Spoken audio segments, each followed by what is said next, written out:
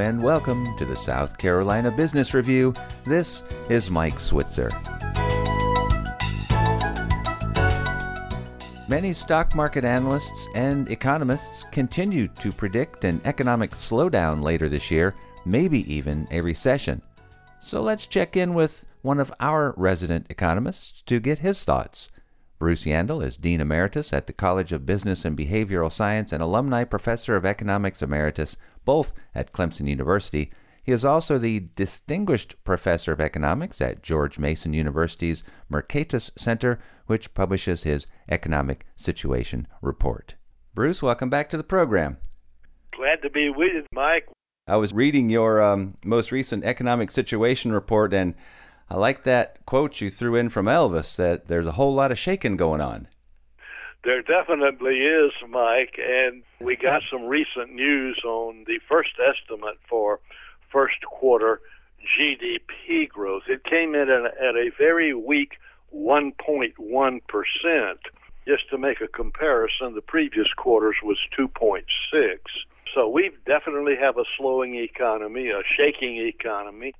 But in addition to the shaking with weak GDP growth, we still have a pretty high inflation number, which came in with that same report, a 4.1%. So some people worry about stagflation, slow economy, high inflation. I think that the economy will get weaker as the year progresses, but I also think inflation will as well.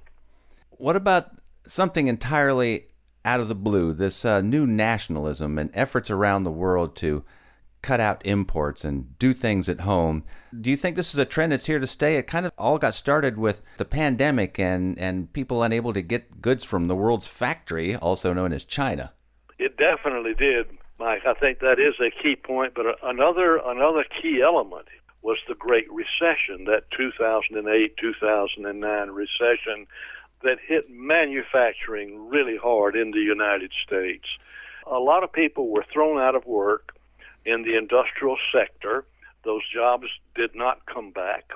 The economy was continuing to evolve towards what we then were talking about, a knowledge economy, with less in the way of blue-collar manufacturing.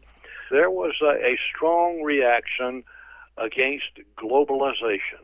This happened in other countries as well, and as you point out, there's a move towards nationalism. We've had it in our history, but it certainly is the case right now. And there's another term, Mike, that has entered the vocabulary. We used to see the term outsourcing a lot. Now what we're hearing is near-sourcing, finding connections with producers nearby, either in our own country or in Mexico or Canada, what we might call friendlier nations. All right, let's turn to our state right now. How is South Carolina doing? I believe the last time we talked, you mentioned that we are an in-migration state. Is that continuing? It is, Mike. It's a strong economy state, and we've gotten recently the annual United Van Lines Movers Study. And once again, South Carolina ranks high. We're number 3 in the nation in terms of people moving in. And the number 1 reason is retirement. Number 2 is family. Pretty far down the list, but still high, is jobs. And there certainly are a lot more jobs that are being created and will be created with all of the new manufacturing facilities that have been announced over the past 12 months. Very strong. Going back to nationalism and near-sourcing, the new rules that apply to electric vehicles, high subsidies, income tax subsidies, $7,500 for a vehicle if it's really high on the EV preferred list. You get the $7,500 for vehicles where the batteries are made in the United States, in addition to the car. That could well be good for South Carolina. We are a car-producing state, and we will probably be a battery-producing state, driven partly by that legislation. Well, Bruce, as always, thank you so much for the update. Sure good talking with you.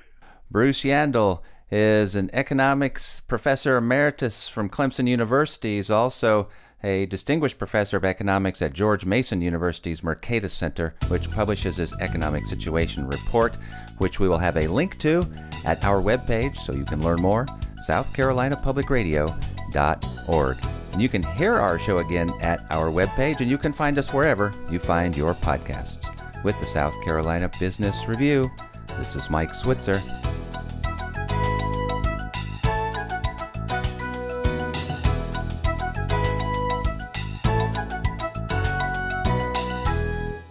The views expressed on the South Carolina Business Review do not necessarily reflect those of South Carolina Public Radio.